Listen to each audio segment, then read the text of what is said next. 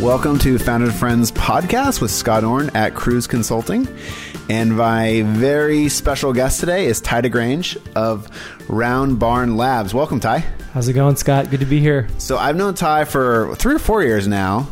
Good friends. And Ty is one of the best growth marketers I know. And there's one thing in Silicon Valley that people can't get enough of, and it's growth marketing. Would you agree?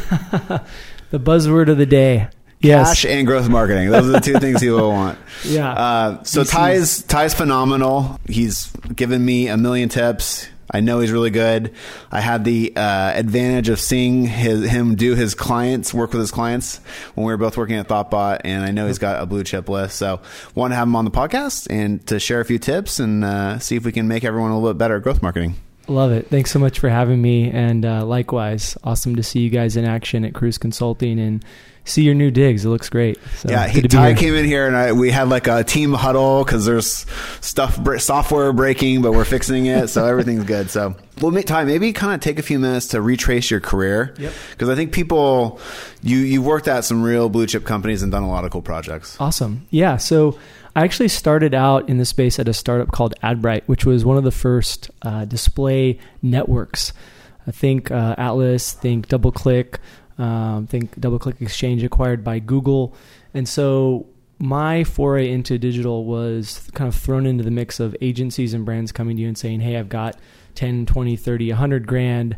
Help me acquire customers quickly. And so those days, display was a little bit more effective probably than it was now in its earlier days. As you know, the click-through rate started out really high. People were like, what is this? It's an ad. It's kind of foreign to me. Now we've got ad blockers, so we've come a long way, right? Displays like banner ads and other visual things you're going to see on BuzzFeed or Yahoo or things like that. Yep, exactly. So that was a great learning experience. Met some amazing people. I mean, people from that company went on to do some really impressive things. It was Sequoia backed, so we got some great experience and learnings from that. So it was a really interesting kind of way to get a lot of data and learnings around digital. From there, I ended up over at Commission Junction, part of ValueClick, a publicly traded company, which was kind of one of the next big ad networks, larger, more established. And I was actually focused on their affiliate marketing division. So I would manage clients like StubHub and significantly grew their affiliate program, which is essentially a revenue share model where StubHub will pay out to bloggers, partners, and websites a percentage of the sales that occur on their website. So it's one smaller aspect of digital marketing, but it's actually makes up a big percentage of budgets for a lot of businesses. It has a great ROI, right? It's like you only have to pay if it's converting. Exactly. And a lot of businesses find that if it's managed well, they see really high ROI on it and long-term value if it's managed properly. And from there, kind of got the attention of eBay Internet Marketing, went to work for eBay corporate over down in Campbell, and had a great experience as part of the internet marketing team there. Met some amazing people who've gone on to some great companies, exposure to folks that have went on to Airbnb and folks that have gone into other big businesses, which has been really interesting. So from there, it was heavy into blogger content. How do we build the eBay Motors brand? How do we acquire GMV customers and revenue for the eBay Motors brand? So learned a ton being exposed to that. I kind of talk about that almost being like a mini MBA. You just get exposed to so much from how does a massive marketplace that's mature, that has to manage so many global partners and U.S. partners kind of deal with all that. So that was a really interesting experience. And then from there, I was actually running acquisition at a Kleiner Perkins backed startup and got to kind of get into the realm of running multiple channels and running multiple levers, not just one particular marketing channel. So while going deep into one is great, kind of the T-shaped marketer concept that people talk about, the value of being able to go broad across other channels with some depth, but then very deep in specific areas was really value to me and was a lot of fun. Probably one of my more favorite roles in terms of my career. And then here we are. I mean, 3 years ago, wanted to found a lot of people were coming to me with questions, asking about what is this thing called customer acquisition? What are some innovative digital marketing things we can do? One of those people was us, Cruise Consulting. That's right. And so It's been fun. And so just wanted to kind of create our own team, create our own culture. And it's been a lot of fun. We've worked with like over 85 businesses, a lot in the startup space, similar to where you guys are, focused on VC-backed high growth companies. We've really done a ton in that realm, and you can imagine the learnings from that over the last 3 years. I can't believe it's already been 3 years. Yeah. You're kind of like the Cruise Consulting, Round Barn Labs is the growth marketing partner for a ton of startups, we've found it's a fantastic niche. And I know you found a lot of success there. Totally. I think we're kind of both in that realm of selling the picks and the shovels to agree in the gold rush of the venture capital growth world or the startup world. Right. Yeah. So yeah, it's been interesting and definitely evolved and challenged, but it's been an exciting run and been very interesting. That's awesome. Yeah. And you have the dual kind of, you're doing that consulting, but you're also running your own company. I mean, it's hard. It's hard to do both. That's a really good point. Yeah. You don't have the luxury to kind of just sit back and, be the mad scientist as sometimes maybe you would like to do. You have to do a lot of the housekeeping and the revenue generation and the strategy, everything down to the minutia up to the strategy, up to just the basic small business operations. Yeah. How do you kind of keep the lights on? So I loved how you're talking about like the T-shaped marketer and being able to go across channel. I mean, that's probably what your clients love about you, right? That you can talk SEO and SEM and social and affiliates. And I mean, being able to, I think a startup problem, I'm asking, they come to you and they say, what should I be spending money on? Probably, right? That's a really smart question, because one of the biggest challenges we run across is, where do I place my bets? How do I focus? What should I focus on? What should be the priorities for the next 6 months, the next 6 weeks?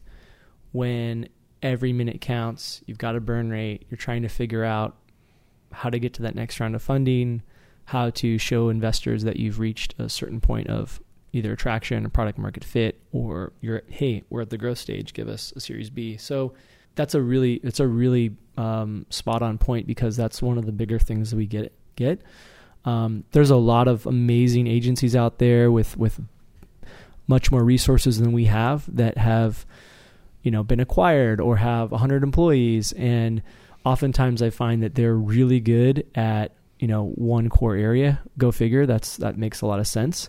So your point around being able to go deep in a couple key areas, but also be able to speak to a lot of these other things as they come up is really helpful for these guys. Yeah. Well, I would put you in that same category with all the expertise you have with the big agencies. I mean, I know you know your stuff. So we got a couple things that we kind of outlined to talk about. The first was B2B marketing, because I think, especially like online, people tend to associate that with consumer marketing but I think a lot of people, first of all, our client base is predominantly B2B, and people don't really realize how important that is. Like, you can actually do a lot of amazing stuff online in B2B marketing. And you want to talk about that and talk through your methodologies? Yeah, that's a really good one.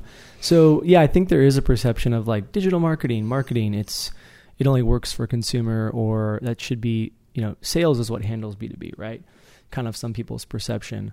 That's like the 10 years ago perception. Not to insult anyone on listening to the podcast here, but there's a lot you can do. Exactly. And so, like the industry, our firm, Round Barn Labs, have had inundated with B2B questions and challenges and things like that. So while a lot of my career and was centered around consumer and leaning more towards consumer, in the last few years, it's gotten to be a lot more skewed towards B2B as kind of a more balanced portfolio, if you will. So we've had to deal with a lot of these challenges of, how do I drive marketing qualified leads, or MQLs? The market challenge of the SaaS industry that's just exploded, right? You have Redpoint Ventures is probably one of the best influencers in this space if you look at their content. HubSpot. Mr. Tomas Tunks. Correct. Boom. There you go. Really a good person that we've learned a lot from in kind of a look to apply nuggets of information to our client challenges, and those definitely bear fruit. HubSpot is another one where they've kind of laid out this really interesting growth model and this really interesting playbook that has worked for them. And it's not going to necessarily work for your B2B company, but there's so much that can be learned from that. And so I think so many businesses have learned what to do, what not to do from those examples. Well, I also think it's helpful to think about SaaS, because I think that the SaaS industry does that very well. And one of the reasons they do it well is they focus on the lifetime value of the customer, which maybe is $100 or $1,000 or $100,000. And they know they can invest a lot to acquire that customer, because in SaaS businesses, you don't really churn. Ideally, you don't churn very much. So when a SaaS business comes to you and says, I need to, just like we were talking about, where do I spend my money? Like, how do you talk them through that? What do you tell them to evaluate? Absolutely. And you're right. I think a lot of it is getting the unit economics down first and foremost. What is the LTV? What is their estimated cost to acquire a customer? Do we want to come up with that estimated cost to acquire a customer for them? Typically we do. To say, hey, this is what our goal is. This is what we're going to input in is our unit economics and kind of our weekly objective, and say these are the metrics we're mining. And by the way, like that's something the VCs look at. Like Tomas, if he's looking at your company, is going to look at that. Steve Gillen, who was on the podcast a couple weeks ago, that's the first thing he said that he looks at when he's evaluating a startup. Yeah. Like these are important things that you're actually helping them figure out. Absolutely. And so sometimes it's surprising to hear, like some of them understand that, but there's a handful that don't. And so I think there's a massive benefit to us kind of almost being that forcing function to say, hey, what is the LTV? Let's help you figure that out with some data, with some research, with some pulling of metrics. So the other thing is just channel strategy, right? So should we be trying Facebook, head scratcher, silence? Why should we be doing that? We can go to Google AdWords when people are typing in, I need a CFO. Yeah. Right. Yeah. So that's a big one. And I think it harkens back to what you said of just coming through with the priorities of what do people need. And what we try to do, like a lot of good growth marketers, is go through that ranking, right? Of whether it's the ICE framework or a lot of other, Bullseye framework, which helps you rank those things to say, and a lot of good marketers that maybe don't even call themselves growth marketers do this. They're thinking about it from a quantitative perspective. They're thinking about it from what's the worst case scenario, middle case scenario, best case scenario? What data do we have to inform the rank stacking? Can we look at our network to inform some of these, hypotheses as opposed to just pulling them out of thin air? Yeah. Can we look at competitor, analysis to say, hey, what are they spending? What are they doing? Are they on display? Are they on LinkedIn? Are they acquiring leads cold and then doing outbound emails? Yeah. We've actually seen an explosion of that, acquiring of emails and then doing very smart outbound emails with A/B tested, very specific A/B testing around that to measure what works and what doesn't. Interesting. So I heard a bunch of really good ideas. So acquire emails, outbound, cold emails to convert them. Yep. You also talked about different channels. You also talked about knowing your LTV and knowing your customer acquisition. Yep. And then you also talked about, the channels, Facebook, Google. How do you take a couple of those apart real fast? What trade-offs are people making on Facebook versus Google versus some other platform that they can, or email, how do people think about that? It definitely depends on the business, right? And I think the question you're asking is, what's the trade-off, or how do you determine how deep you go in, or how do you handle one of those channels?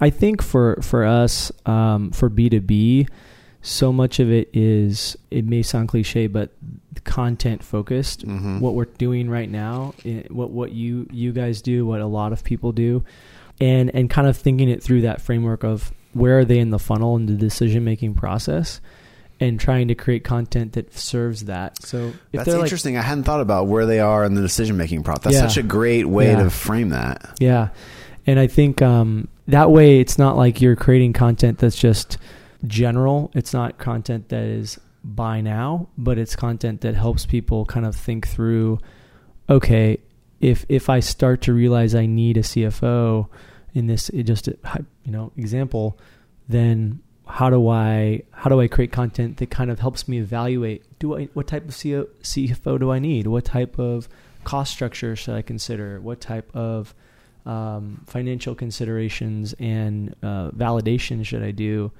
And so that's a good one that we find, and I think a huge credit obviously goes to HubSpot. It's kind of like a massive influence there. Some other folks that have really defined that for us and helped us kind of craft that thought. So if someone's in the searching for information, you're going to recommend content marketing. If someone, in that stage where they feel like they may know enough to actually make a decision, is it more direct response, or what's the terminology there? It's a good question. I think each channel and tactic kind of lives, if you look at like the decision funnel in like the slide decks that you see, or like a visual on the left, and then on the right you can visualize kind of the channel or the tactic that kind of hits that area of the funnel that your customer is in, right? And so I think that things like paid search typically lend themselves to being a little bit more, you're typing in something into Google, you're showing a pretty good intent typically. Best CFOs in San Francisco, CFO consulting firms, those are so intent based. Yeah. So those keyword costs are pretty high. So you better have kind of your game plan put together pretty well. You don't want a lot of leakage. Yeah. Better keep an eye out on that, right? Yeah. Exactly.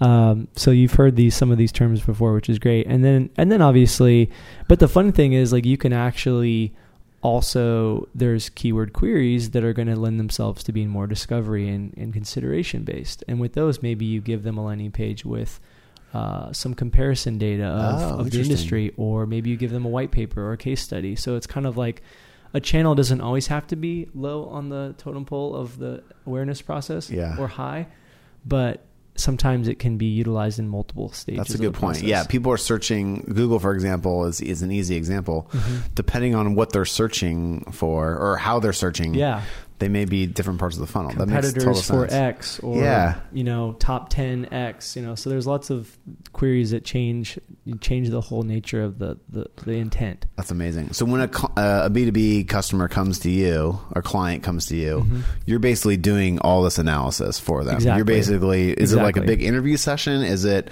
a lot of quant research? Like how do you go about? Yeah, it's a little bit of both. So there's a lot of tools we can leverage. Google is a great example that have keyword research tools that we leverage. There's a lot of third-party software tools that we can look at competitor keywords, organic paid keywords. There's you do the Don Draper, tie, and in my experience, this is in 15, 20 years, this is what works, and wow them with the stories too, I'm sure. I should probably watch Mad Men. I think I've seen half an episode. But yeah, it's a great example. And to your point, it's a combination, right? You do a lot of conversation with the client, whether it's a weekly call or monthly strategy session, and then it's a ton of just research and kind of getting your homework together so they really feel like you understand their business and their space and their industry, and you can do what's best for them. You mentioned kind of what you do, where should you start when a B2B company comes to you? And I think one of the biggest things I don't think people realize is customer persona data and how detailed you can get, especially for B2B. They've got a boss, they've got a budget, they've got a timeline, they've got the kind of the BANT framework, right? Like budget and all those kind of different things in that acronym that you need to look at. Things, who they have to please, right? Think. Yeah. What are their competitor options? And like, we're always working with clients and in the consumer space, as you can imagine, really understand the customer. It sounds cliche and common, but it's amazing how often it needs to be repeated, and you have to kind of hold everyone's hand to go through the process to say, let's really understand who the customer is. That way we can be really smart about how we're targeting them on Facebook with specific audience tactics, or whether it be lookalike or custom, or likewise on any platform. So you could have, pages upon pages of customer data if you wanted to, just for one persona. Wow. So it just depends on the business, but I think that's another good one to remember, especially for B2B. I love it. Good tips on B2B. Yeah. The next one we talked about and we sketched out was analytics and CRO. And I am embarrassed to say I had to ask what the definition of CRO is, which shows I have a lot to learn still. You're not alone. So what is CRO? Yeah, conversion rate optimization. So at a simplistic level, you might look at that as, forget like demand gen for a moment and like running a bunch of ads. Think about like your website, your onboarding experience. How do you get people from starting at your site to taking that action? Is it email, most likely sign up, or is it buy? So how do you do that, and how do you improve conversion rate? You obviously want to keep that going up and to the right, because every time you do, it has an exponential impact on how efficient your advertising is, whether it's earned, owned, or paid, right? The big three. So if you make a small change on conversion rate, you can have a massive impact, especially if you have a big business, on saving yourself a ton of money and time. Yeah. And so Optimizely has really made this famous, right? I mean, the Obama administration, crazy case studies out of their marketing team when it was so new, 2008, 2007, 2009, when he had his run up to his election. A lot of the folks involved that went out and started Optimizely, which exploded that software tool where you can essentially put a snippet of code on your site, do easy A/B testing. You've heard it. So folks have flooded into this space. And so I think we're seeing a lot more folks getting into this business of how do we improve conversion rate? And you get to, it's fun because you get to step back, look at the visuals, look at the kind of science, look at the audiences, look at the customer persona and say, okay, these are some tests we want to run based on how we've run some analysis previously, based on what we think is going to be most impactful. Let's run these tests. Let's get some statistical significance, and then let's see if we can see a lift. Oftentimes you don't always win. People think, every time you're going to see conclusive results, or hey, this worked, this didn't. Sometimes it's gray. But when you can do it, it's pretty awesome because you don't have to spend a dime on, tons of paid media. You get to fix your funnel and get people through better. What's the craziest thing you've seen increase, do that lift? Do you hear stories about people tweaking one word or one sentence on their website and lift going up, going up 25% or something like that? And those are crazy stories. Have you ever seen something with your own eyes and you're like, oh my God, I can't believe that changed it so dramatically? There's a few out there. Oftentimes I have to admit, from my experience, it's often you're kind of having to take a multiple effect, right? Where you have to fix a couple different things in the funnel, not just one button. There are case studies out there where people are like, oh my God, we changed the color from red to green and it went up, through the roof, which is, I think those are definitely few and far between. But I think for us, we have seen some pretty amazing, performance just out of okay, let's actually start the testing process. Let's start the discovery process. Let's implement 3 best practices. It's very common that we see really strong improvements. I mean, looking at for us, almost I'd say 90% of the time, I feel like we're able to significantly improve the metrics of our client work, which is fun. It's not always going to happen, but that's a fun one for us. Yeah. But yeah, those wild stories are I feel like are kind of rare. But anytime we can try to get one and run it, we're stoked. What's the your high level recommendation on CRO and optimizing and A/B testing? I think oftentimes it's just doing it and actually putting some thought around saying these are the tests that we want to try and at least giving it a shot and making sure that you have enough statistical data and significance to warrant, hey, we've actually given this a real shot. It's an actual experiment. We have a control. We have a treatment. Some people get a little excited. They call a winner before it's done. They throw their hands up and give up. It takes, I think, growth marketing, digital marketing, all this stuff is just kind of like a constant.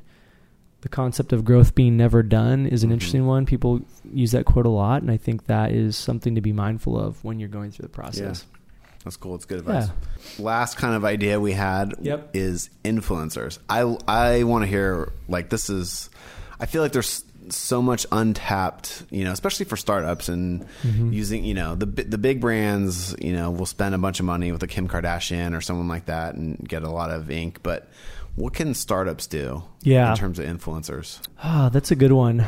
Startups, I'd say it's interesting because a lot of times, coming from the affiliate world, it's funny because I think in a lot of ways that was influencer marketing before it was called influencer marketing. Totally, because you'd find a blogger who had a lot of traffic and you'd give them the link code. Exactly. And they could cash in. Exactly. Yeah.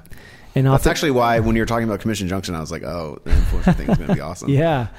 Totally. And now it's kind of the worlds are almost colliding. I think the explosion of Instagram, YouTube, Twitter, social in general, you've got these followers and you've got consumers that are, I think, a lot more responsive to these folks that are helping them curate stuff and find stuff, and the eyeballs have floated there. So it's a clear, like, makes sense, right?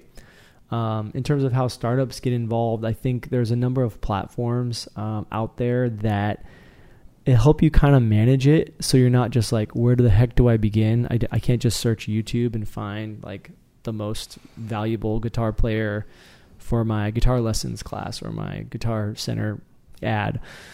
So you're almost building like an AdWords for like a search mechanism to find the people you want to target. Yeah. I didn't know that. Yeah, that's interesting. It's a really interesting point you bring up because, FameBit's a good example where Google actually just acquired them. Oh, wow. So that's kind of crazy validation for the influencer space. And it's not always going to work for every business and every startup.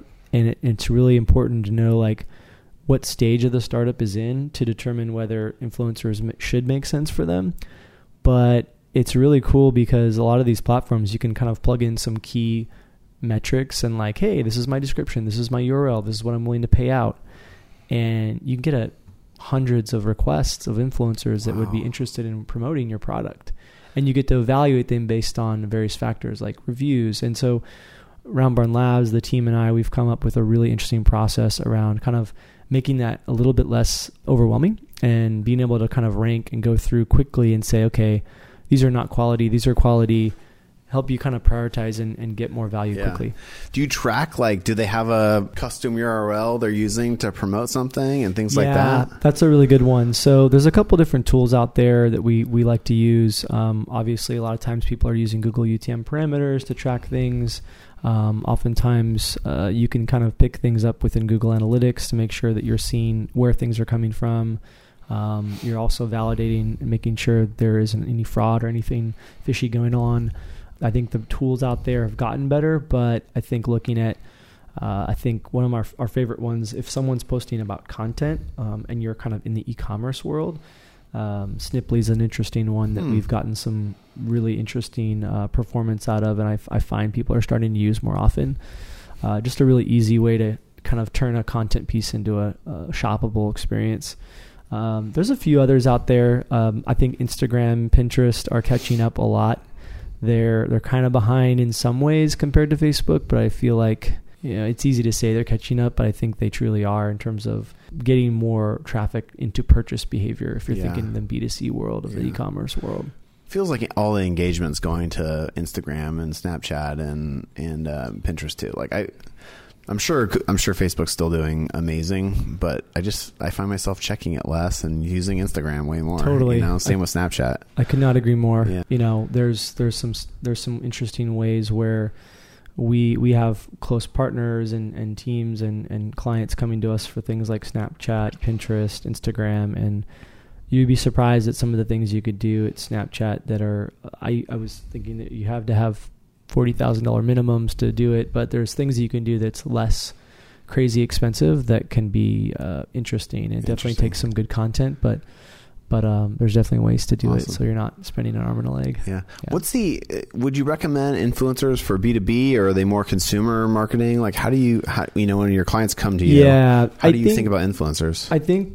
I think it's more B2C from what we find. I think while we've seen kind of the consumerization of enterprise, we talk about that a lot, right? You see it a lot. It's happening. I think that helps in some ways. I think there are opportunities in B2B with influencers. Obviously, they're just a different type of influencer. And so are they folks that are experts in that field? Are they, a CRO expert might be an influencer for Optimizely. Yeah. It's like what we're talking about right now. That makes sense to me. So in a lot of ways, we're kind of influencing what tools to use in this conversation. So that's kind of a mini example, right? But a lot of the larger platforms where there's volume and mass influencers, and especially like Instagram, I think it's more consumer for now. But similar to like how we started this conversation 10 years ago, these are some things you couldn't do in B2B. Here we are doing crazy nuanced stuff in B2B with like the marketing stacks people use and The stuff Segment is doing now with B2B is amazing. We've really leveraged them a lot and love their webinars and their data and their insights.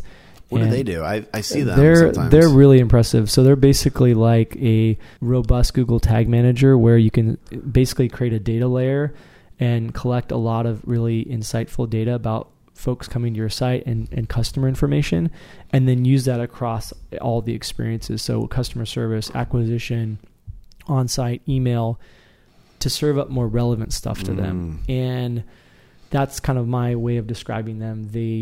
So you can use them as a tag solution, you can use them as a data layer. Sometimes you combine the two, and it helps with like tracking, and it helps with consumer insights. And especially for B2B, there's some really cool stuff they're doing. So we've actually started to implement that a lot as a tool. And in terms of B2B, like they are one of the top of our list in terms of the marketing stack. That's awesome. I'll check that out. That's really cool.